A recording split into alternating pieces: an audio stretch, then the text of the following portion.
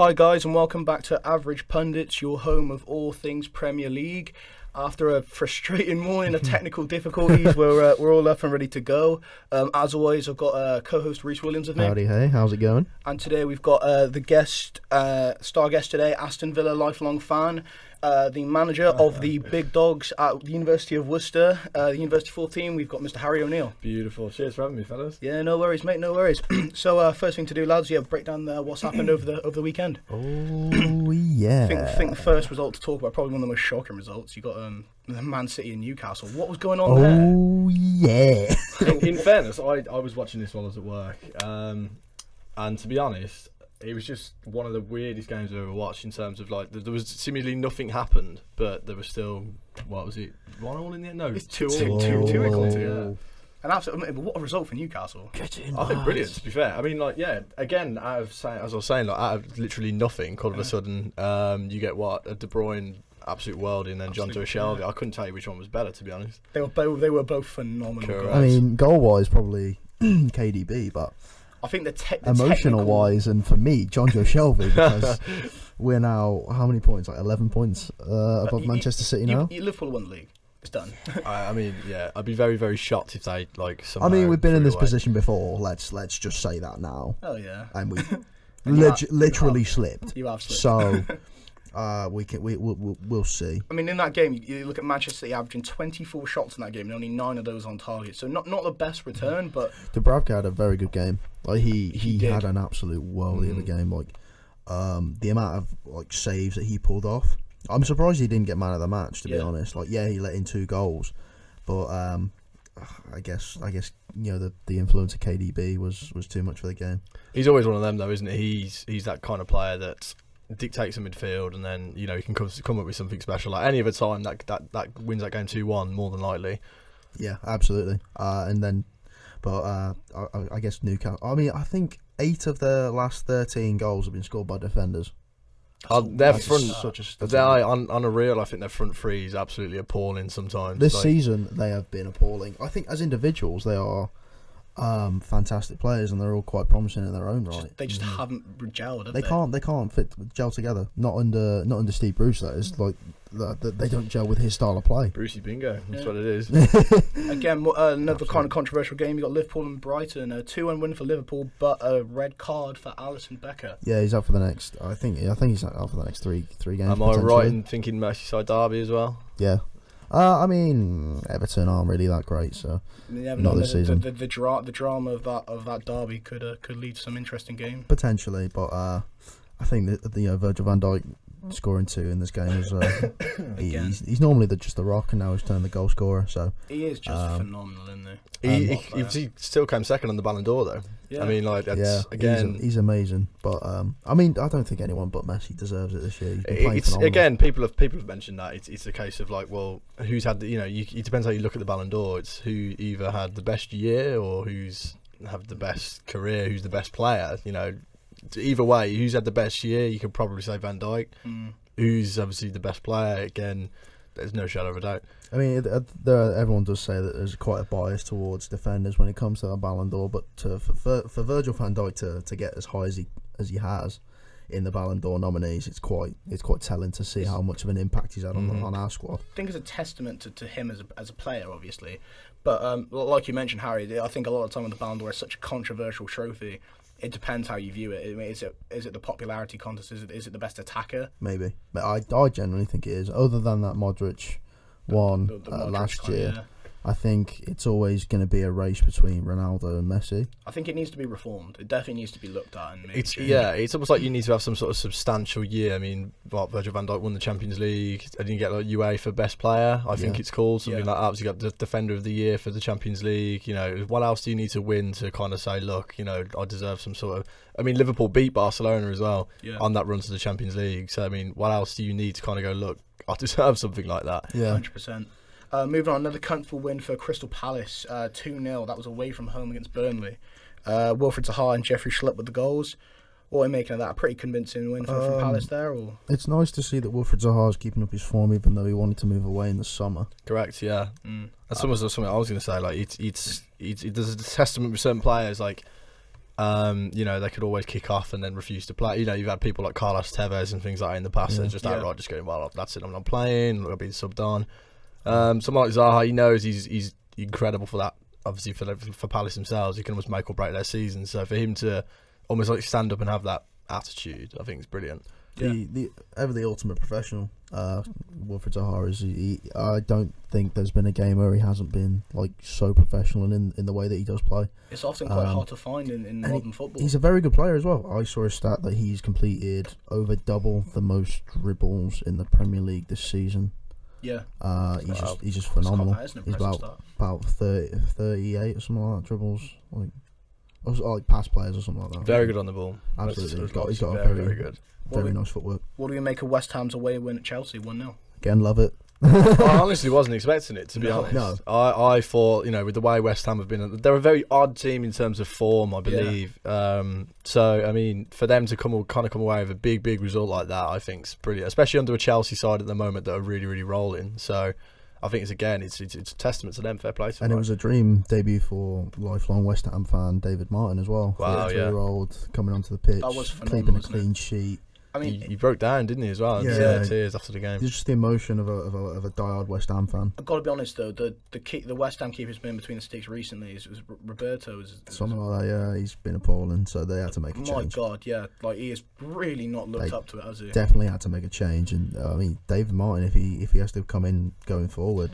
Until Fabianski comes back, then if he keeps that up, fair play. Fair play to him, yeah, absolutely. And it's Aaron Cresswell with the goal. I mean, Aaron Cresswell's having a good season. He has. He is having a very good season. He's good fullback. Yeah. Very good fullback. Top 5 left backs in the league at the minute. England call up, I reckon. As well. Maybe I'm not sure if he'd get past Chilwell at this point. Again, I think it depends on how England are going to play. Obviously, we played a lot of the time free at the back in terms of when we was in the World Cup. So again, it's like, you know, do you start Kyle Walker fullback? Is he a centre half? You know, again, it depends on kind of that really, and then obviously who he's going to bring in his squad. Yeah, I think it's Kyle Walker at centre half. I like the sound of. I mean, he's got the build for it. He does okay. He's got the build for it. He's quite tall. He's quite strong, and he's just quick. He's very quick. So if that, I mean, maybe we start to play 5 at the back with the England squad, and stick Trent on like a right wing back position. Yeah, there you go. I mean, essentially, again, like what was it before? I think was it? I'm right in thinking Maguire and Stones were the ones in the World Cup, and then obviously Kyle Walker sat almost like in the middle of that two centre halves. So I think, you know, Maguire will always be that ball winning defender. And then John Stones is the one obviously plays with his feet. I mean, Kyle Walker then he's something different, you know, and I think that's kind of hard for an attack to read. It's like, well, is he going to suddenly burst out and try and make a 20-yard run? Is he going to sit back and, you know, almost sweep? It's one of them. But it's good we've got them options. If we've got those other 2 defenders as well, you know, you've got them to cover Kyle Walker if he does drift up the pitch. So that's quite a good option to have. Another team have a lot of English talent coming out. Actually, well, both teams, to be fair, you had Tottenham, Bournemouth. A lot of good English players coming from both of those clubs, but a 3-2 win from Tottenham. Yeah. What is happening at Tottenham at the moment? Mourinho is challenging Dele Alli to come out of his skin. He really is, mate. But they've had 3. What have their last results been? They've had a 3-2, 3-2. No, it was a 4-2, wasn't it? Was it 4-2? Against Olympiacos. Oh, and then they've had 2 3-2s in the Prem. Their like last 10-15 minutes are very worrying. You know, I think at some points, you know, they kind of that's obviously a point Mourinho does need to work on. I mean, especially as a coach, it's like, well, you're still conceding 2 goals, and like, you know, any other situation, 2 goals could mean you lose 2-1, 2-0, you draw 2-2, you drop points. You know, if the attack of Spurs obviously is not currently at their day, Kane doesn't have his day, Dele Alli's injured, whatnot, then, you know, you can see 2 goals like that, you could lose a game easy. Like, there's clearly, like you said, there's clearly still questions to be asked there about that Tottenham team, and I reckon possibly come January we might see Mourinho maybe splash a bit of money for that defence. Potentially. It depends on Daniel Levy though. Obviously he tends to be very tight with his money. And he might look at that Tottenham team and go, well, we've just got a new stadium, obviously we got to the Champions League final last year, we've got a world class striker in Harry Kane. It's like, well, what else do we need to change? Ideally, there do needs to be some changes, but I wouldn't surprise me if they just kept their team now until the rest of the season as almost like a write-off and just go, well, Mourinho, see how you do, and then we'll give you what you need in the summer. It could happen. I mean, he's taken Tottenham up to 5th now with those 2 wins, which is obviously what what Levy wants. Yeah. So for them to be in a Europa League position, which is what they were, it was 10 times better what they were. Yeah. When Poch was in charge. Tell you what, one last thing to mention about this game. Tell you what, I wouldn't say I wrote him off. Harry Wilson. Earlier in the Harry podcast, Wilson, but yeah. I did put Harry Wilson down as pretty more sure of an that's average player. pretty sure that's a sixth of the competition now. Yeah, he's very, very rapidly, kind of proving me. This is where we get a new Hype Train episode, like completely focusing on it and reshuffling. He's come out of nowhere with things like that. To be honest, like you usually expect your typical suspects with Bournemouth, like Callum Wilson, Josh King, players like that. You'd think, oh well, there's their main two scoring outlets, and then all of a sudden you've got Harry Wilson just almost coming out of nowhere. We've got any of this. I think he can push maybe like a full move there, It could happen. I mean, I'd love to have him back at Liverpool, but there's just nowhere for him to fit in. Correct. Yeah. It's so much talent in that Liverpool team. I don't think he'd get in. Drifting on, Southampton, Watford. The what we were saying, boys. The relegation derby, kind of. Pretty much, yeah. That was an entertaining Super Sunday game. But when I did see that, I thought, oh dear, why is this on? But Ismail Assar getting his first goal for Watford in his second start for him, and then Danny Ings pulling up his I think it's seventh goal of the competition. Danny Ings is still getting the goals in. As I keep saying, he's going to pull double figures this season. It almost fumbled in, but I think he's one of them players that like double always score goals. Like he'll just so happen to be in them positions as a striker to score them goals, and I think that that racks up his tally massively. Like as a finisher, probably not the best. I haven't seen I can't remember the last time he scored an absolute worldie, to be honest. No. But things like that obviously get results, especially with the situation that Southampton are in now. They need things like that. They need a poacher, and Danny Ings is that guy. In a team where it's looking like it's a very realistic possibility for them getting relegated. I think Danny Ings might be rescued. I think a club may come knocking if he keeps up these goals and keeps up the fitness. Someone could come knocking. I don't know. I reckon he'll go back down to the Championship. I don't think. He's getting on a bit now, isn't he? He's getting of that age where he's not late 20s. Yeah, late 20s. I mean, he's supposed to be in his peak, and it's not really showing. I mean, he's scoring for Southampton, but I reckon he'll only be that 10 goal per season player. I mean, on Southampton, obviously Charlie Austin now at the Albion, obviously he's doing seemingly very well with them. Scored a penalty, I believe, yesterday or there before. I mean, would you potentially say that Charlie Austin leaving has damaged Southampton a bit? I mean, he wasn't really getting that much game time anyway, but he's scoring goals. I mean, the fact that he's getting goals out, it does raise questions, doesn't it? It's a less attacking option for him, and that's probably what they were scrambling towards when they're in the summer. So bringing in Danny Ings as well. And then there's Che Adams knocking around. Oh, bringing in Che Adams as well. What's going on there? He's doing nothing, as we've previously said. You have to laugh as a Villa fan, anyway. Sorry, you do have to laugh. That again, I mean, this kind of got took out of context, but I know in his interview when he turned around and said he believes that Southampton can go on, and he was like, "There's no reason why we can't go on and try and win the league." Understandably, I mean, I know that's been taken way out of context. People are going, he thinks Southampton are going to win the league. Yeah. I don't think he meant it like that, but it's still quite funny to see something like that, and then, he might win the league. You can have a little you never know. They might win the league next season, the Championship. You can have a little chocolate bag. Maybe. Moving on again, another poor result for Arsenal. 2-2 draw against Norwich. Pukki finally scoring after weeks of drought. Yeah. Opening the scoring. He was in my fantasy team. Thank God for that. I took him out. I think he's still in mine, cutting about. And then Aubameyang scoring a penalty and shushing 19th place Norwich fans. It's a bit dead, but obviously, whatever you want to do, Pierre. Now, since we last recorded the podcast, Unai Emery was sacked as Arsenal boss. Good evening. Good evening. Good evening. And I think it was. I think everyone's in agreement. It probably needs to happen. Absolutely, yeah. And at the moment, early days to get a new one in. So Freddie Ljungberg has taken the helm with Per Mertesacker as his number 2. Which is a very strange setup to see on the sidelines, but fair enough. It is weird to see. I mean, Mertesacker's normally on the sidelines throughout. Well, he used to be, anyways, in his latter career. But maybe Mertesacker comes back into that starting defence. He'd probably improve it. Exactly. In all honesty, yeah. I mean, he's am I right in thinking he started Mustafi over the weekend as well? Yeah. I mean, that's his first league game this season, I think. As far as I'm aware, I know he's played obviously in the Europa League, but. There's a lot of questions going on with Arsenal at the moment. And I mean, not starting Kieran Tierney over Sead Kolasinac is quite questionable. Now that Tierney's fit. Yeah, exactly. But I guess bringing him off. He didn't even bring him off the bench. They subbed on Torreira, Martinelli, and Saka. I'm not sure. What's going on with that Arsenal team. All I know is that a defensive change needs to be made. Yeah. Not even like a big Van Dijk-esque types, signing. I think it just needs lots of little pieces taken out and put like reshuffling. There's just a lot of questions to be asked there. If you guys haven't listened to it yet, last week we had a Arsenal and Manchester United topical podcast based on the current managerial situations. We had Al Forsyth on last week, lifelong Arsenal fan. He gave a lot of interesting points. And a member of the Big Dogs. Another member of the Big Dogs and the Uni Thirds. But if you want to go and have a listen to that, please go and have a listen and tell us what you think. But drifting away from Norwich Arsenal, another draw. A game which was, I think, based on their current form, but both teams kind of hard to predict. But Wolves Sheffield. Fun fact another fun fact. Might have to have like a sound bar as like Reese's fun facts. Wolves have been unbeaten since middle of September. That's crazy to think. That is crazy.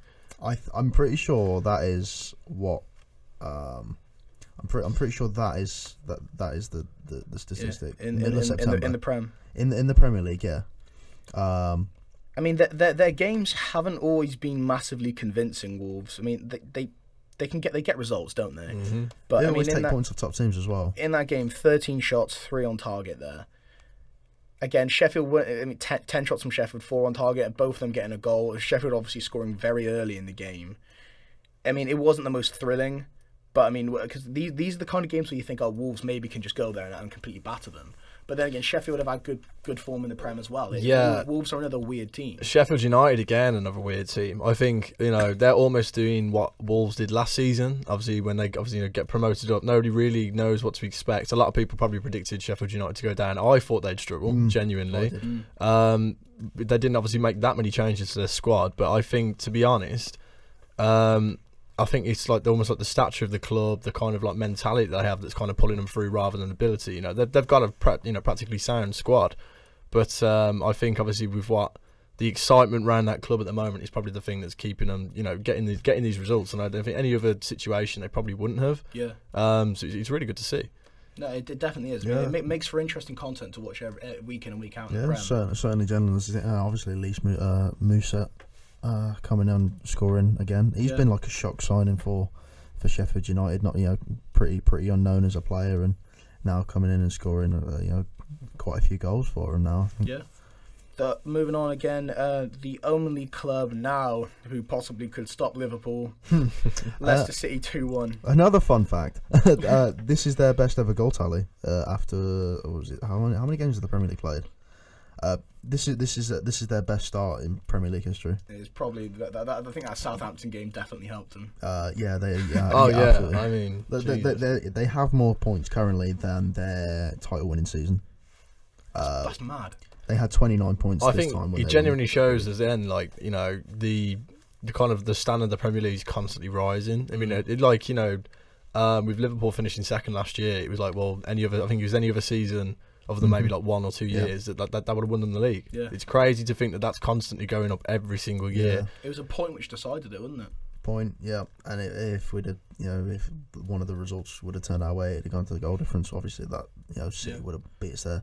But Leicester City have the biggest. Obviously, that Southampton game would have helped them. Yeah. They have the best goal difference in the Premier League as well. So seeing Kelechi Iheanacho on the score sheet, that was weird. It's been a while since you've seen him cutting about in the and he assisted Jamie Vardy's goal as well. I'm not sure if it was a shot or not, but I still maintain Man City's decision to sell him at the time. I thought was crazy. How much did they sell? Like 25. It was crazy. Yeah. At one point, I remember when he first kind of almost broke out and started scoring a couple of goals. It was almost the same time as Rashford, and people were kind of going, "Well, Man City's got Iheanacho, Man United's got Rashford. Who's going to be the better wonder kid?" And obviously Rashford ended up going on to do what he's doing now. Yeah. Again, and then Iheanacho kind of just disappeared into the shadows. But fair play to him for kind of coming on, getting himself a goal. Massively. Will he stay at Leicester over the obviously Christmas period into January potentially?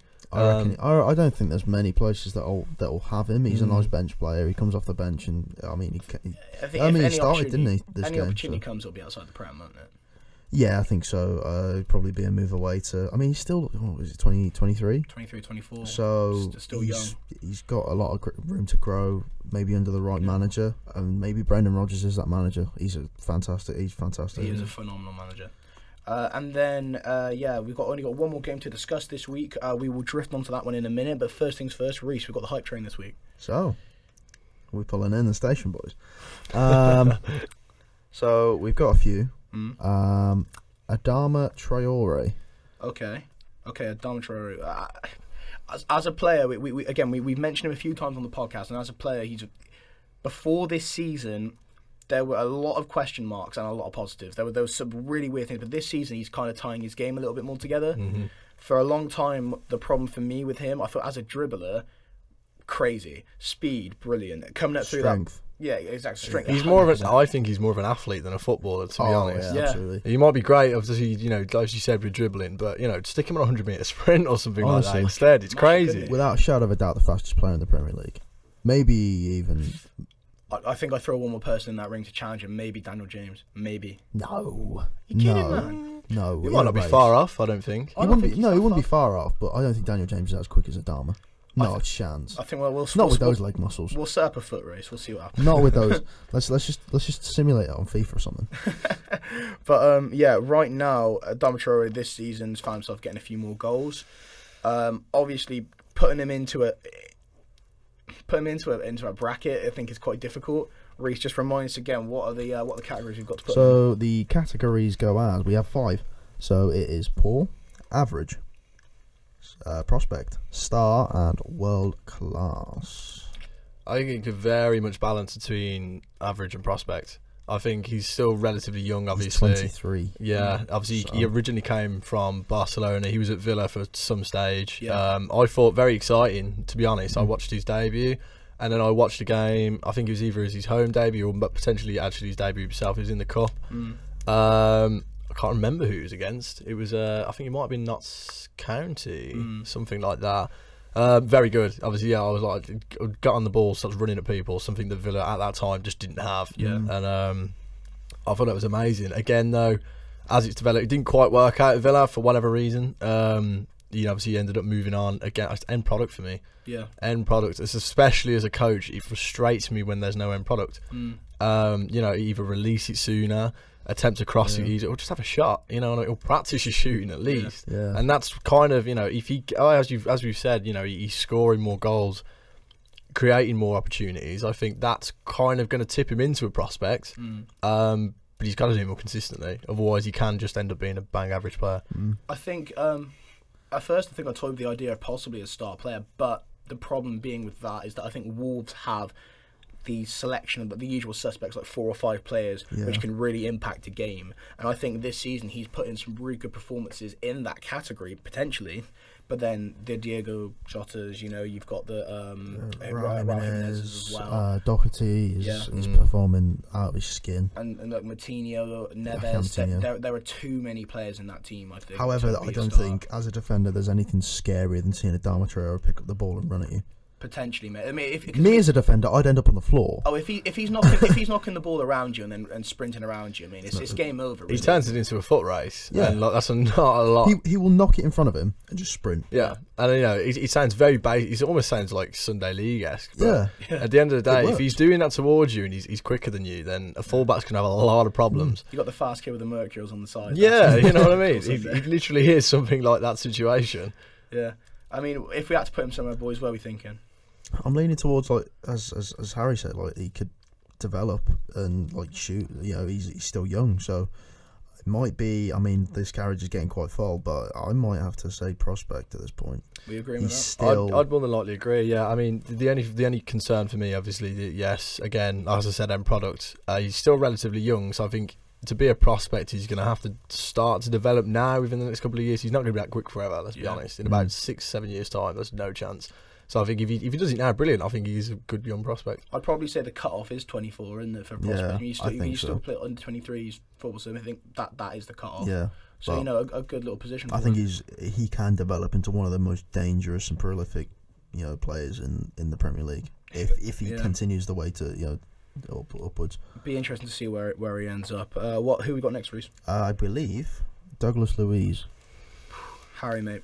Well, I mean, I watched his debut. I watched his home debut, should I say, when we lost 2-1 to Bournemouth early on in the season. Again, a game from a Villa perspective we probably shouldn't have lost. We gave 2 very, very silly chances away early on. Yeah. He scored a wonder goal. He's a great technical finish. Again, came from Man City, struggled in terms of Man City to use the work permits, I believe. He was a nightmare for us to try and sign him. But he did very well abroad. I think it was but I can't remember, potentially Bilbao, I believe. He did have a shift over in the BBVA. I think Bilbao was ringing a bell. Obviously, I remember watching a very, very good game against Real Madrid. I couldn't remember if they beat him or not, but he played for Girona. There you go. But I mean, again, I remember putting a very, very good shift against Real Madrid. He's that type of player that's, for a Villa side at the moment, offers something very different. When we have a midfield free of like Hourihane, McGinn, and then he can almost sit in then and be that, or not almost like a ball-winning midfielder, but like he offers something different with his feet. He can ping a pass, he can ping a shot, as we've seen. I mean, as a prospect, potentially, I think he can, he's still relatively young.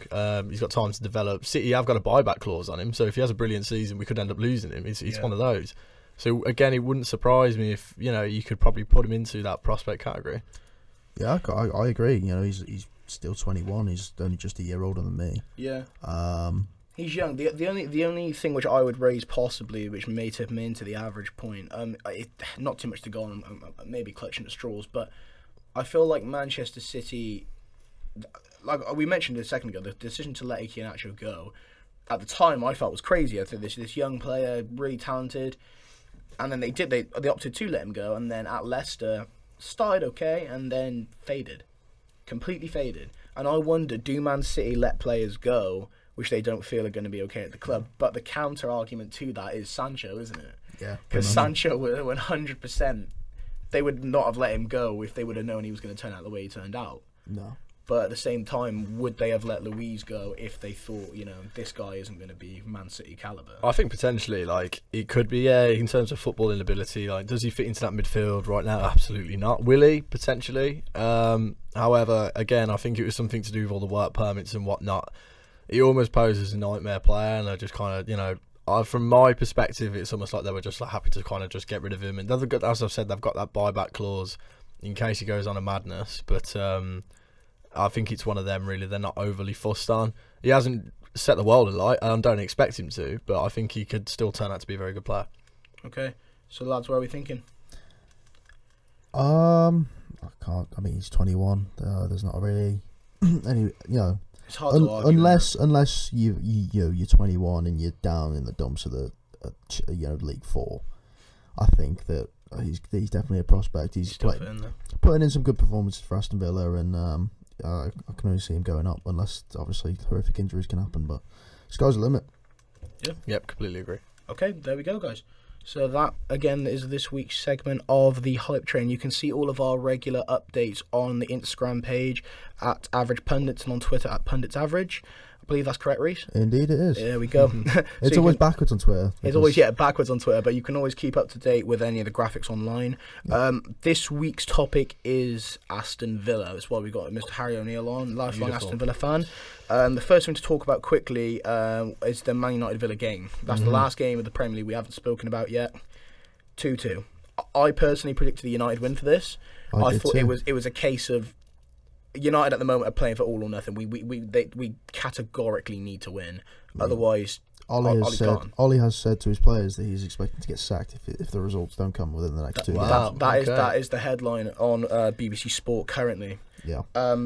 Harry, what are you making of this game from a Villa perspective?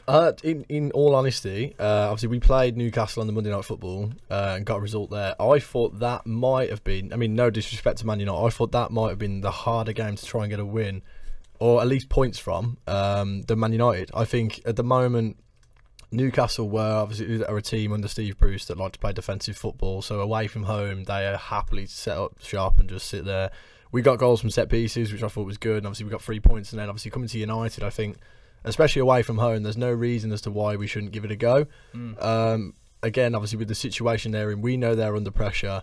Dean Smith was probably fully aware of that and thought, well, we've got an attacking football inside. We may as well have a go and see what happens. And obviously we got something early on. Peg back again.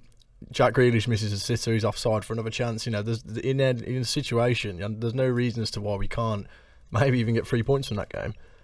There isn't, and that is the state we're at currently, isn't it? I mean, Aston Villa have been a very valuable addition to the Premier League so far. I would say they've given some very good games. And what a bunch of players they have. You know, Grealish. Oh, what a goal he scored. Yeah. You know. Said it before and I said it again. John McGinn, love him. Wesley's. You know, once he finds his form, he's going to be outstanding. I can see him being at Villa for the next couple of years. As a centre forward, I think he's very good. The only frustration sometimes that Villa fans have is they expect results straight away. Yeah. They expected him almost to come in and be like a Benteke when we first signed him, set the Premier League alight and keep us up and blah blah blah. But because they are similar players, you know, yeah. statures and as a centre forward, I think he's brilliant in terms of the way he moves the ball, the way he screens the back four, the way he puts pressure on. Fantastic. The only issues with him again, obviously, is he does need to get more goals. But I think certain Villa fans do need to be patient with that because essentially he's at the moment, other than Jonathan Kodjia, which is a completely different factor altogether, he probably is our only valuable centre forward that we have. So I think in terms of that, you know, he's a good player. He needs a bit of patience. Exactly. I mean, with that United team that we started, it's the midfield. I mean, Pogba's out. Pogba's currently out, injured. He's coming back fairly soon, I can imagine. I look at that Villa midfield and I look at our midfield and I know which one I'd rather have. Currently, I know which one I'd rather have, and that, as a United fan, is scary. Wow. It's scary, mate. Pereira, currently, I've said it before. I mean, I was more than happy to give Pereira chances, but it's done now. It's am I right in thinking he got the assist for the United equaliser first goal? For the equaliser, did he play into that factor? Or was it? It was an own goal. Unless he was possibly involved in the build. It was given as an own goal, and there's no assist on the start. Yeah, I think he might have been the one to put the ball in. He did put the ball in. Yeah, that's what I mean. Like, I think good ball. I think it was just because he was given as an own goal that he hasn't got the assist for that. But he just frustrates me. Some of the passes he plays, it just doesn't scream United. I mean, he's been out on loan to the BBVA and he's again looked okay, but he's not looked any better than what he currently is now. This is his ceiling, and it's not United. Fred, I feel like maybe possibly with the right players around him, but again on his own he can come across sometimes just diabolical. Yeah, Fred does worry me. I mean, he worries me in terms of like Man United's performances and things like that. Is he going to be the player to help you out? I really don't think so. No. However, obviously, again, from a Villa perspective, I remember he had a couple of shots from outside the box, and like, I really wasn't concerned. You know what I mean? For me watching that game, obviously, if somebody picks up the ball outside the box and looks to strike, usually you think, okay, well, something going to happen. With that, with him taking him, I was like, well, it's fine. I think it should be okay. I just feel like, I mean, again, another result which on paper maybe United would have been favoured to win. I mean, and another result which Ollie has got question marks over. I think down to, I mean, the equaliser was kind of down to Brandon Williams being quite inexperienced as a player. He's not pushing up with the back line and keeping Tyrone Mings on side for him to put that ball past De Gea. But you know, maybe it's time for Brandon Williams to maybe sit a few games and be brought on. But I mean, he's obviously still got room to grow. But yeah. There's just serious questions there. I think obviously Manchester United, speaking just about United there, we've got 2 games coming up in very quick succession. Tottenham and Manchester City, 2 games which we are not going in as the favourites to win by a long shot. No, I mean, Mourinho wants to come for blood for his old team. He will do indeed. Mourinho will be looking there for the win. And Manchester City, I mean, obviously the Manchester derby is always a good watch, but the thought of it terrifies me at the moment. I mean, well, Ollie's got to be hanging on by a string now, isn't he? He's got to be hanging. Yeah, I mean, the thing is with me and like interim managers, it can be sometimes very, very like naive almost by clubs to kind of go, well, they're on some good form, let's sign them permanently. I think Ollie was very, very good at steadying the ship. Obviously, then people started asking questions. Well, is he going to sign them permanently? I think it was the wrong choice. I thought at the time it was too early. and now obviously it's turned into something like this where nothing really much has changed. Was he a short-term solution? Yes. I don't think long-term though. I mean, when he first came in, people were already asking questions anyway. Obviously, in terms of Premier League form, what he did with Cardiff, he went down with them. Has he done much since? I think he was at Mould. Yeah. Am I right in thinking? Yeah. So I mean, again, he's got a Man United team. At the end of the day, he's got very, very good opportunity in front of him to kind of have one of the most successful clubs in the world, especially one of the richest. I mean, again, it's this issue I think with interim managers. Is he gonna be the one to redevelop this team? I don't think so. Yeah.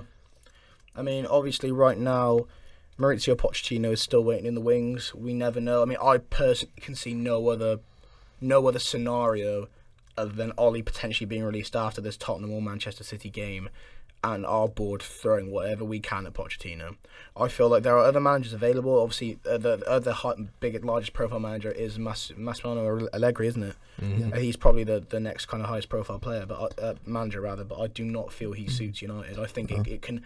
We need a manager who can master the rebuild, and Poch did that. Unai Emery by any chance? Oh God, that would just be typical, wouldn't it? I mean, I believe Ole's just given an interview, and he has come out and said that the recent sackings of Unai and Poch haven't left him more concerned about his position at United.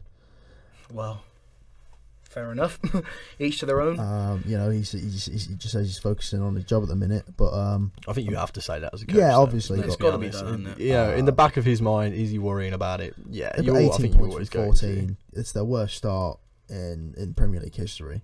I don't see how this team can survive under Ole at the minute. As a coach yourself, Harry, what do you think is going through his mind at the moment? I think, in all honesty, you've got the ability. The ability is there. Yeah, it's not as is it a Man United standard? Probably not. But is it a standard that could still probably land you 6th, 7th place? Yeah, probably. I don't see why not. I don't think ability is the real issue, because obviously, again, you've got the money to sign players, and you will. Again, it's a rebuild job. I think what might be going through Ollie's head at the moment is that players don't want it. Players don't play for the badge, and I think it could become a real issue in terms of, if you can compare it to teams like Leicester, for instance. There's that real togetherness, and Brendan Rodgers has come in and developed that real togetherness with them players. I think with Ollie at the moment, do people believe in him? Do his players believe in him? Maybe. They might still look at him and think, oh, he's a Man United icon, he's someone that I look up to. But, do players come in now and go, I want to play for Manchester United, I believe we need to turn these results around. Players like Fred and that, for instance, I don't really think they see that. They kind of, might look at it and go, well, I play for Man United, it's a big club. That might be all they see it as. It's not, I need to play for Man United, I need to represent this club, I need to make sure we get back to being one of a really dominant force in English and world football. And I don't think Ollie's, as a coach, I don't think Ollie would really have that with him at the moment. It's something he definitely needs to install very quickly, but it's a hard thing to do. Yeah. I mean, onto a club potentially on the decline, moved onto a club which is potentially on the incline with Aston Villa. A good result against Manchester United, getting the point off them. Mm-hmm. Currently, Aston Villa, looking at the 14 matches we played so far in the Prem, 4 of those have been wins, 7 of those have been losses, and the rest equate to the draws. Harry, what do you feel about your current form? To be honest, I think we'll be okay in terms of whether we're going to stay up or go down. I think, having watched most of the games, the main issue was really second half performances. I think I saw something either yesterday or the day before. At half times, if the results finished the way they are, we'd be 3rd or 2nd in the league. Wow. And it shows really that our second half performances are the things that letting us down. We were winning against Tottenham first game of the season, we ended up losing. We were winning against Man City away, we lost. We were winning against Liverpool away, and we lost. So again, it's one of them where we aren't holding leads at the moment, and that's what worries me. When we took the lead against Man United, I was like, well, it's about, if anything, it might be only a matter of time. Again, yeah, we did we effectively drop 2 points? Maybe not. But it's again, we can't hold on to leads. That's my only concern really with Villa at the moment.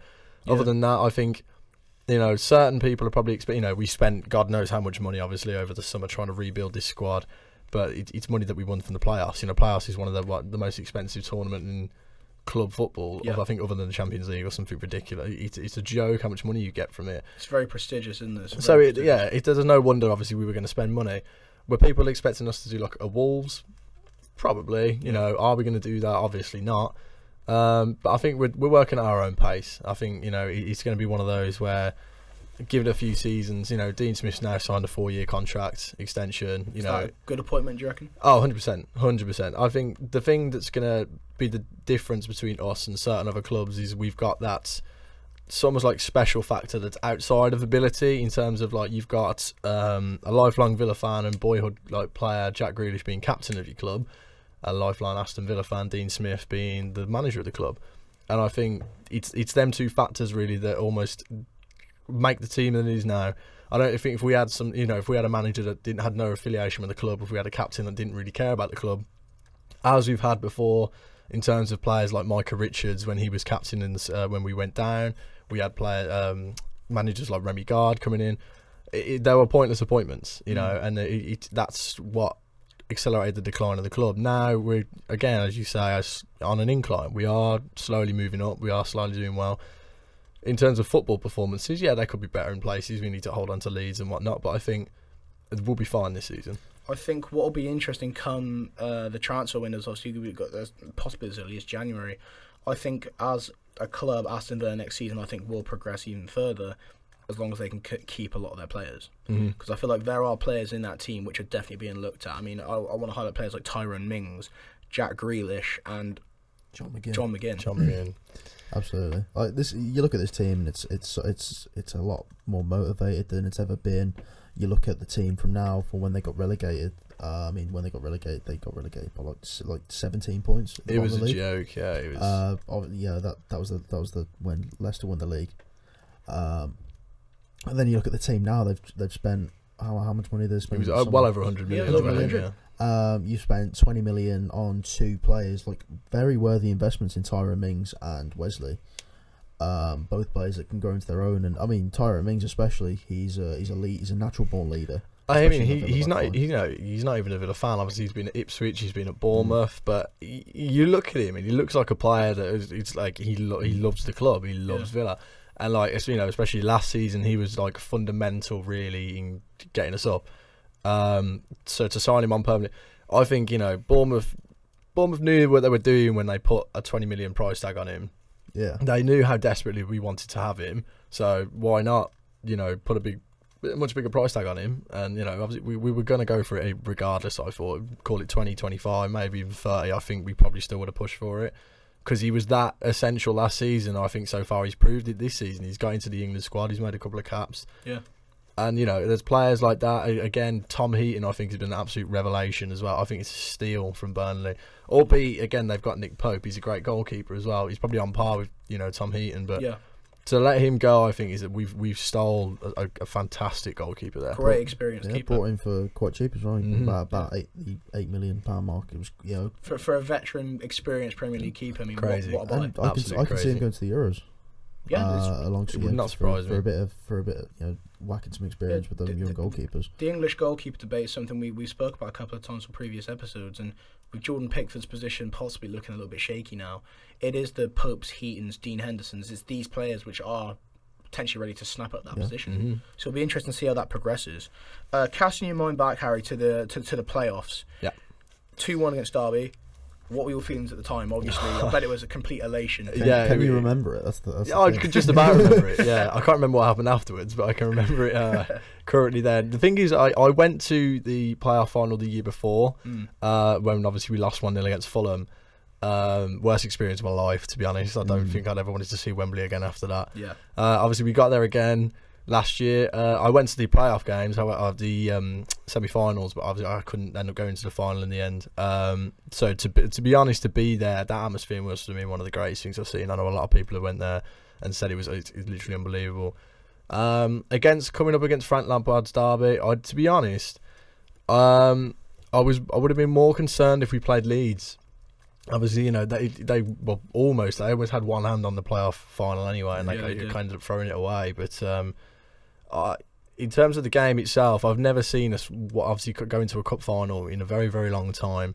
and want it. Yeah. We had the FA Cup final where we got absolutely battered by Arsenal, you know, not too long ago as well. You know, it's been very rare that we've gone to Wembley and actually been up for the occasion. And I think, to be honest, yeah, like obviously we went 1-0 up for Al Ghazi, relatively. I think it was just before the just before half time, yeah. And then begin. Obviously, the second goal, you know, it was more of their error than ours. However, it's something like that. Yeah, you get a 2-0 lead at Wembley. I think, you know, with the atmosphere that's going on there, it's crazy. Hard to crack down on. Correct. Yeah. You know, you got 85,000 people there. Yeah, they got one back, and obviously I got I got very worried for a couple of minutes. Momentum's always on the side when, you know, Marriott, you know, sticks one in at 8. Yeah, I mean, I thought it was always going to happen though with the Villa side that we've got, especially from last season. Anyway, you know, I knew at some point we were probably going to concede because we always did. But yeah, in all honesty, it was elation. It was something that we finally needed, and to be honest, I think we're in a better position coming up now than we would have been last year under the year before under Steve Bruce. If we'd have came up under Steve Bruce in the way he plays football, I think we probably would have struggled a lot more now than we would do under Dean Smith. Definitely gonna. I would have predicted you going back down to Steve Bruce. He's not you know, the creative manager that you could have had. I mean, Dean Smith is obviously someone that's very passionate about Aston Villa. So and that is a factor, isn't it? I mean, I think when you get someone who is passionate about the club, it can make a difference. I mean, I know, as a lifelong Manchester United player, Ollie does come with that passion for the club. Sometimes it works, sometimes it doesn't. Obviously, the players have to believe you as well. That's the thing. I think at the moment you've got, as you say, obviously, like Ollie's obviously a diehard Manchester United player, you know, fan player. He's been there, done that. You know, so he's got the fans backing. Well, he had the fans backing. I don't know if he still does, but obviously, you know, he's got that history. Do the Man United players kind of coincide with that? Probably not. But again, which is the issue. Whereas you look at Dean Smith, you know, you've got him, who's obviously the passionate Villa fan. So there's a fairy tale story there. But then you also like, well, who's the guy underneath him? You've got, well, Grealish. He's obviously a boyhood Villa fan. So you've got you've got the gaffer and the captain. Essentially, the two ones that help the fans to kind of look at that and go, wow, you know, we've got Villa fans running the club. Essentially, from a footballing perspective, anyway, and that then broadcasts it onto the players. You've got leaders like Tyrone Mings, things like that. And I think, again, with United, they need a couple of players that really, really want to just like grab people by the scruff of the neck and go, look, play for the club. Yeah, I think that's right. I think that is what I think that club is. The club's missing. Yeah. But then with the kind of players that Villa have currently, there are some really high-profile players in there currently that which have built their profile up. No more than John McGinn. Correct. It was only last summer we saw headlines of him potentially leaving the club for around 50-60 million that the Sun were reporting. To the Manchester clubs were looking at him, and at the time, obviously, you're thinking, "Wow, that's crazy." I mean, here's someone who made a real stamp on the Championship. But we got him for what was it, 2.75 million or something like that. Hibernian didn't want. Hibernian didn't want him. It was a toss up between us and Celtic. And he decided to come to English football, you know, albeit in the second division, but, you know, he decided, oh, well, I'll give it a go. 2.75 million again, crazy. Absolute steal. Considering, you know, people look at it and say, oh, Villa have spent all this money and they're only sat, like, 14th, 15th, but if you actually look at it from, like, you know, a real perspective, one of our best players is Jack Grealish, who obviously we didn't pay a single penny for. Our arguably next best player is John McGinn, we spent 2 million on. It's crazy, you know, we've spent a lot of money, obviously, but it's players like that when you look and go, how cheap we actually got them for, and they're the biggest players in the club so far. If they did leave, you're looking potentially at what, like 80, 90 plus million? I mean, potentially. I mean, the club was in turmoil. Was it going into last year? Obviously, near the end of last year, in terms, you know, we nearly obviously went into administration at some point. So we nearly ended up having to sell. Spurs came in for Grealish, I think it was a stupid amount of money. It was something silly. Like, I could not believe that didn't happen. I thought that was going to happen. I think it was something like 20 million and Josh Onoma. Something silly like that. And you look at that now, and we was obviously trying desperately to say no, but it was getting very, very close to the point where, in order to save the club, we almost had to let him go. Yeah. And he knew that going into the first game of the season. We beat Hull away 3-1, I believe. Jack played in that game, and I remember he got subbed off about 10 minutes to go, and he looked like he was crying. He thought that would have been his last game for the club. It's crazy to think now, after we had obviously another takeover with two new owners, brilliant people, but they saved the club. It's crazy to see, isn't it? With financial takeovers, you can literally see the entire dynamic change. Crazy. Happened with Man City, it's happened with Villa, and now potential to happen with Charlton Athletic. Yeah, I heard about that. They've just been taken over. They have been taken over by they are now the richest club in English football. Based on their owners. They have more money than Sheikh Mansour. I mean, if Tony Khan. If that investment goes into the club, that's the only issue. You've got to hope that they spend money. If they spend money in the next couple of transfer windows, I see Charlton Athletic in the Premier League. Absolutely bonkers, isn't it? It was similar to us. Like, the only issue with us last season when we took over, obviously everyone was thinking, oh my god, we're going to spend all this money now. It was financial fair play. In the Championship, you can only spend a certain amount without. You can't buy the league, you can't buy the Championship. Basically, they will ridicule you for it. You look at Birmingham City, obviously had a points deduction through financial fair play issues. We almost did. We got investigated into it, but a couple of clubs accused us of just about got away with it, I think. But again, we've Charlton. If they spend wisely in the Championship, get themselves into the Premier League, that's when they can start unloading 50, 60 million on players. It's crazy. Could happen the second they get in. Couldn't it? Absolutely. 100%. Like a complete trigger.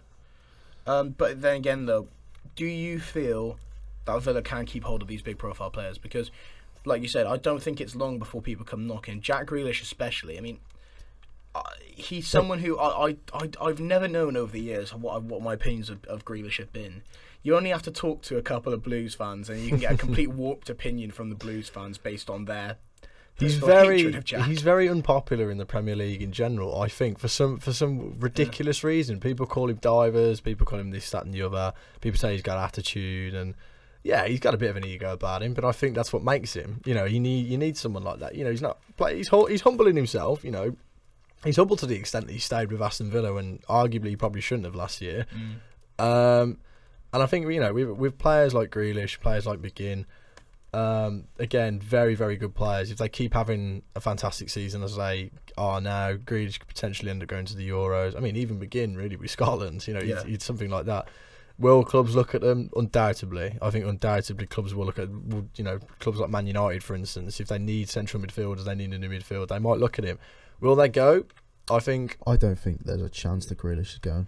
No, I don't think so. Unless it's a ridiculous amount of money. Not for him, but for the club.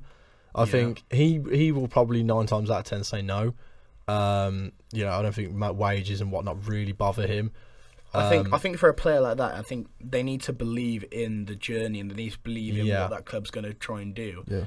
And I feel like wherever he does end up, if he does leave, he will have to be on board with their plan. I think at the moment he would have to take Villa to either, if we got relegated this season, for example. I mean, we still could, but I mean, if we do get relegated, and I think that would be it. Then I think if anything, it would be down to us to kind of let Jack go out of courtesy, to go, look, you deserve to enhance your career. There is no point you playing in the Championship. It's silly.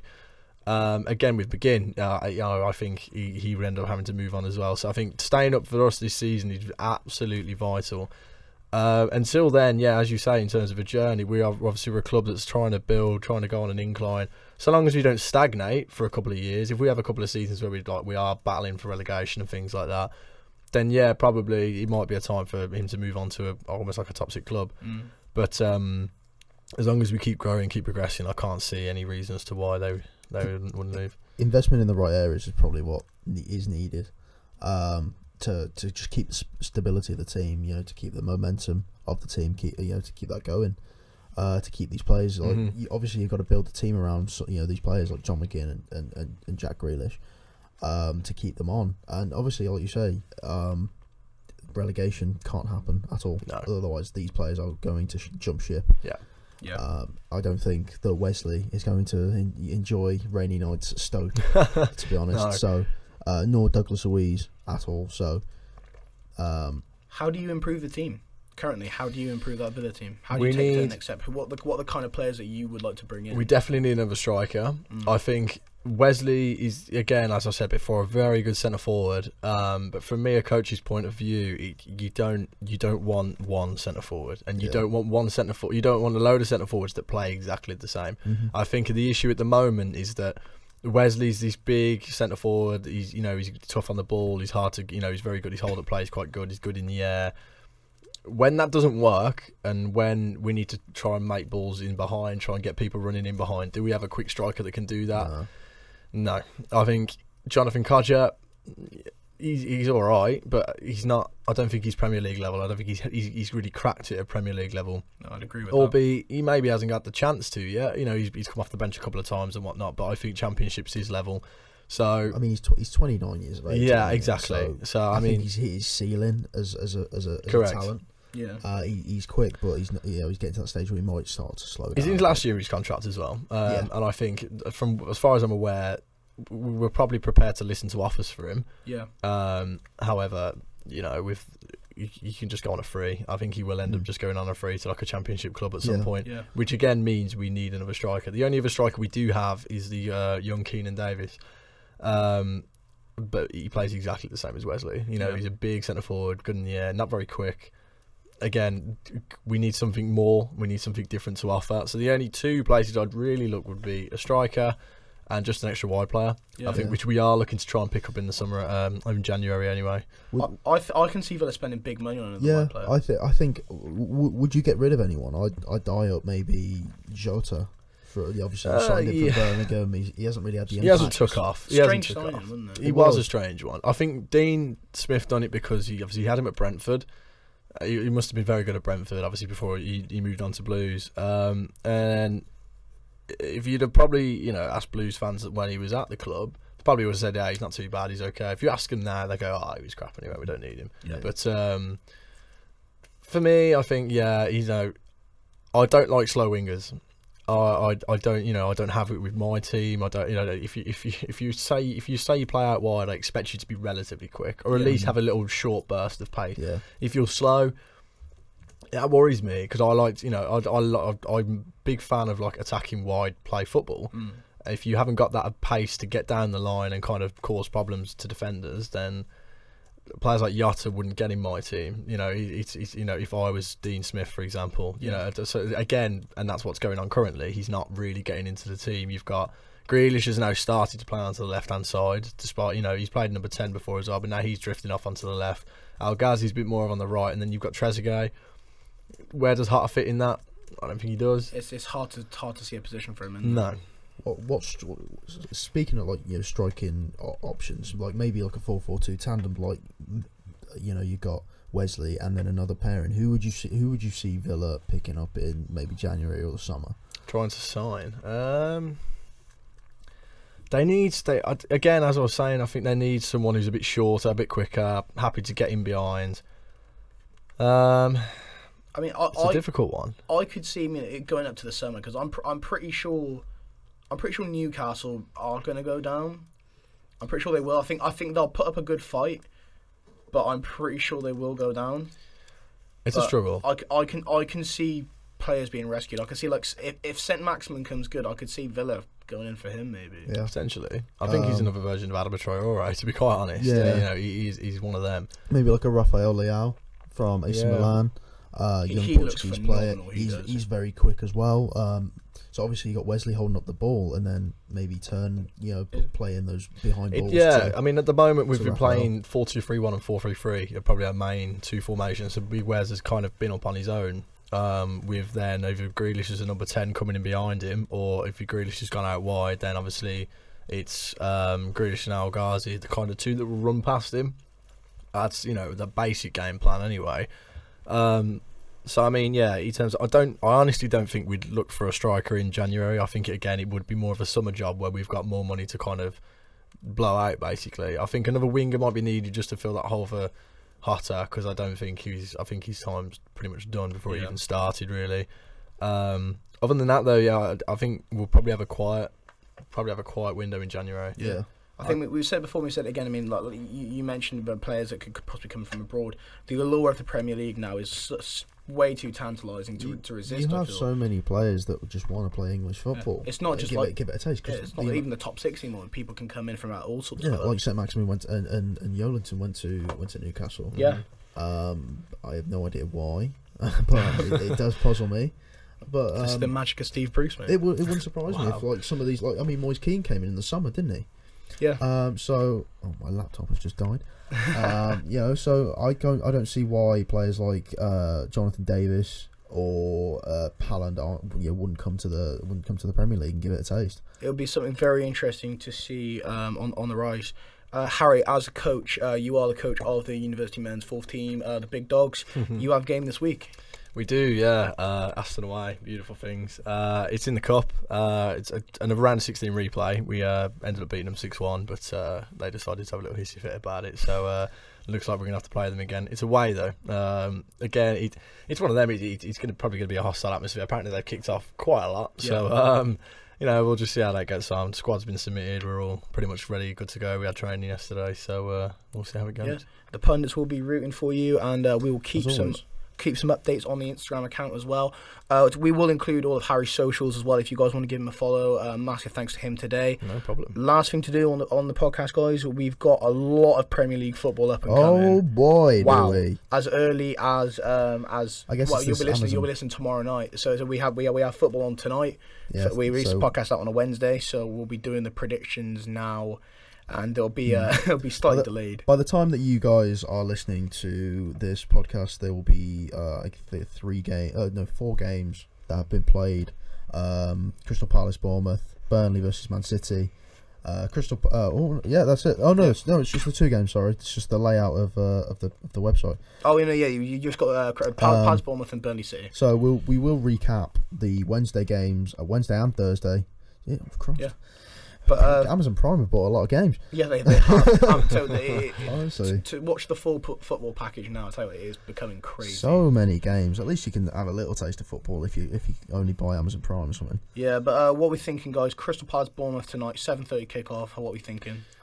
I think I would not be surprised if it finishes a draw, to be honest. Did you say Crystal Palace are at home? Crystal Palace at Selhurst Park. Home advantage might pull them through. If I had to guess, I'd say either a 2-1 Palace or a 2-2 draw. Yeah, I'll tell you, I had 2-1 in my mind for Palace there. I reckon, like you said, that home advantage will keep them in the mix. I reckon that Zaha will keep up the form. I reckon 2-1. 2-1's quite an easy result for Palace, mate. Well, not easy, but like it's open for Palace to take. Zaha's in good form. So Bournemouth, very good team though. They are absolutely. They've got very good strikers and wingers.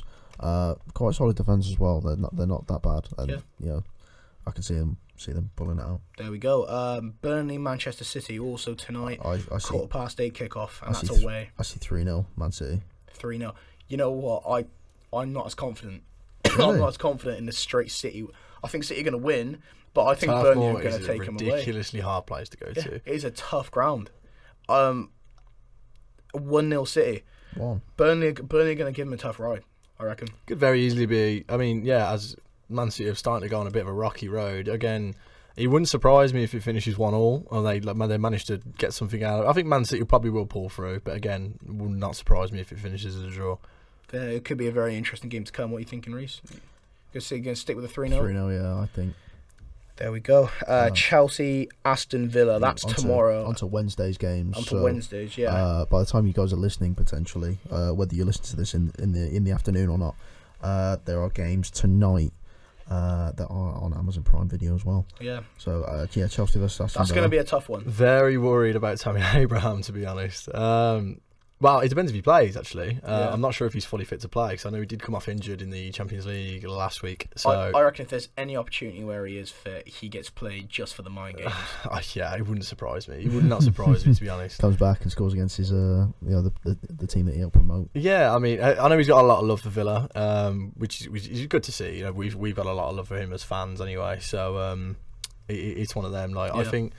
Away at Stamford Bridge, it wouldn't surprise me, to be fair, if we get a goal and go 1-0 up again. But again, it's this bottling Leeds. I think we might struggle. I think I'm going to put 2-1 Chelsea on that. Yeah, 2-1 Chelsea. Wouldn't surprise me. I'd say 2-1. Yeah. Happy with that. But all in all, though, I think that'll be a good game to watch. On to a game which I think will possibly not be as interesting to watch. I think Leicester-Watford. I mean, straight away 3-0 Leicester. 3-0. I'm confident with results like this. They've just lost Kiko Sanchez Flores as well, so they currently don't have a manager. I think that is another thing we haven't mentioned. Watford have also lost their manager again.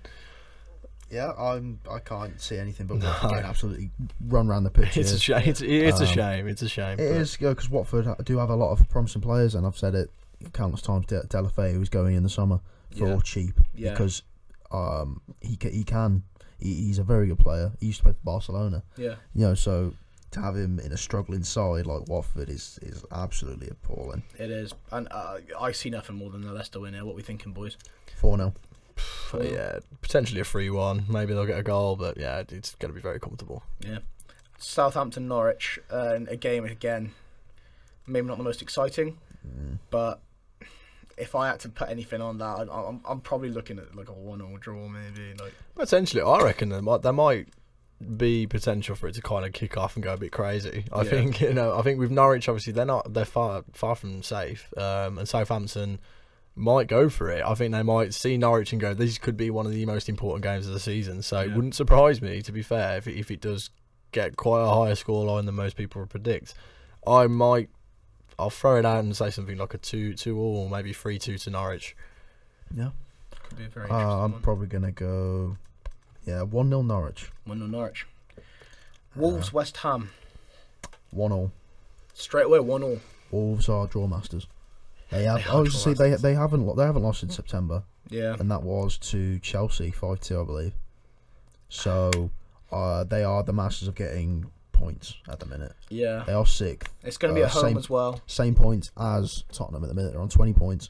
And that's just I can't see it. I mean, West Ham as well, coming off the win against Chelsea. Yeah, the Molyneux's a tough ground to go to. I mean, like you said, West Ham coming off the back of that result could make it a bit more interesting possibly. I am going to put Wolves down to win. I'm going to put 2-1. But I think 1-0. I think Wolves in any other situation probably would be the favourites. However, West Ham are such a dodgy team in terms of form. You don't know if they're going to show up. You don't know if they'll show up and get battered. Or I think probably the safe bet. Yeah, it would be a 1-0. Yeah. Man United Tottenham. Wow. 3-2 to Tottenham. Yeah. To be fair, that wouldn't surprise me with the way the games have been going. Yeah. They go 3-0 up, and Man United come and get a few. I'm going to say 2-0 Tottenham. I don't. It pains me to say it, but I just can't see anything else. Mourinho is going to come for blood. He wants to win. I mean, and I reckon he'll get it. Spurs are on the up at the minute, and maybe you can't see anything else, but Spurs victory here. Yeah, I'd be happy with a 3-1, 3-2 Tottenham. Yeah, I think after that game, obviously you've got in very quick succession on the weekend. You also got Manchester City United playing, but that one of those two games will be Ollie's final game. Yeah. I think you'd hope so, looking at it from a United standpoint. I mean, I love the man, but it's not going to work out. It's looking bleak. It is looking bleak. It's a shame whenever this happens, but I think it's going to happen. Liverpool Everton, another game which could be the last game of a manager. You never know. I mean, obviously a game which Everton go in as the the minors in that game, but Marco Silva again has had a lot of questions asked of him. It's going to be the game of his life. I'm sorry, but it has to be. I'm surprised he's still in the job now. Whether he will be by the end of the week, who knows? That might suddenly just have a quick turnaround. But I think if I was the Everton board, I'd kind of say, look, this is a Merseyside derby. Yeah, we're not on paper. You're not expected to go in there and get a result. However, being the Merseyside derby, I mean, they'll probably just say, look, it's the game of your life. Go in there and just get something from it. If you can get something from it, you might be able to prove to us that you've got a side that can turn around. But we'll see. I'm gonna put 2-1 Liverpool on there. Yeah, I'm gonna put 3-1 because we can't keep clean sheets. No, 2-2. We cannot keep clean sheets. 2-2. Oh, I'm going 2-2. I think it's going to be great. Is Liverpool at home? Right, I'm thinking they are at home. They're unbeaten at home, aren't they? I think, I think it could be a shock in a sense that might end up being like a 2-2 result. I think Liverpool will be leading probably throughout, but I think if Marco Silva's really going to throw the kitchen sink at everything to try and save his career, he needs a 2-2. It could that could be the prediction of the podcast, mate. I mean, maybe we'll come back and we'll have to revisit. Don't come back to it. Sheffield Newcastle. I'm gonna go 1-0 to Sheffield United. Correct. Yeah, I'd say probably the same. I'm also saying that. I think that's quite an easy one all round. I think Yeah, but yeah, 1-0 Sheffield. Yeah. An away game for Newcastle. That's going to be Quite tough. hard. Sheffield got the form. Yeah, they're running on good form. Moose's in great form. The rest of the teams, they're all gelling together. Yeah. Obviously, Newcastle's front three aren't the greatest at the minute, so we'll definitely have to see. And the final game to predict this week for Premier League football: Arsenal-Brighton. I don't think so. We saw one more. We've got another weekend. We've got the whole weekend to predict. Oh, mate. You know. I feel like for that one, we might have to record a little mini episode just as a slight other prediction. Quick little preview. But I feel like for this one behind here, the scenes, because this week we have got an absolute bombardment of games. Absolutely, yeah. It's December, though, isn't it? That's what It it is is. December. It's Yeah. a Busy time. period. It's horrible. We've got so many games. Yeah. Like, we've got the Club World Cup, and I'm pretty sure we got Aston Villa in the cup at some Yeah. point. Like in the space of 2 Jurgen, days. I say Jurgen Klopp's not going to be at the Carabao Cup game, is he? He's not. I would No. prioritise the Carabao Cup. I mean, I don't see this big fascination between the Club World Cup. I'm sorry, I really don't understand it. It's a weird trophy, isn't it? Yeah, it's a like weird trophy. Is it like a like something that should be privileged? Is it like a privileged trophy to Maybe, have? I don't know, Potentially, I have I see it as because I know there's some weird, like really weird teams in it. Like Yeah. you get like your standard Real Madrid, blah blah blah blah, but. I don't know who else. You get random teams from all over the place, and to me, Yeah. weirdly, it seems like a pre-season like friendly tournament. Yeah. I don't hold it in particularly high regard. No, not at all. It's almost comes across as unnecessary time being taken out of a Yeah. very busy football schedule. Correct. Yeah. But yeah, for the final one for this week, for this episode, we will do a small prediction as well, which possibly could go up on the socials. But Arsenal-Brighton, what were we thinking, guys? 1-0 Brighton. I'd probably go for a draw. I think Brighton are obviously not doing too bad at the moment. I think Arsenal might get something from the game. They might just go for it. I can't really see much happening, to be honest. I would not surprise me if we finish 1-1. Yeah. Yeah, 1-0. It's gonna be 1-0, I think. it's with Arsenal right now. It's really hard to kind of know where they're going. Arsenal and United have both got clubs completely in turmoil at the moment. But there we go, guys. That is your episode this week for the Average Pundits. Like we said, we will have the other predictions coming up on the socials soon, possibly a little recording maybe coming up. Harry, thank you so much for coming on, mate. Absolutely no problem, gentlemen. And the Big Dogs are playing this week against the University of Aston. Please, keep updated, keep following the socials. Of the Big Dogs. Up the Big Dogs. Have the university team got anything on social media? Yes, they do. They do.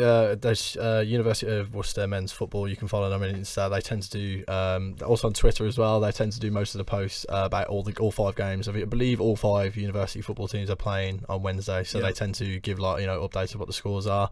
I think the Frees are currently playing. Frees are going to be playing on the 3G on Wednesday. So obviously, if you get the chance to go down, go and see them. Perfect. And we will make sure we put all the links to the University of Worcester men's football team socials on our social platforms. You can follow us on Instagram at Average Pundits and on Twitter at Pundits Average. Those shall be in the description as well, and also on the screen, as they always are. As they always are. But please like and share this video, guys. Subscribe on YouTube if you guys are new. And thank you very much. We will see you guys very soon.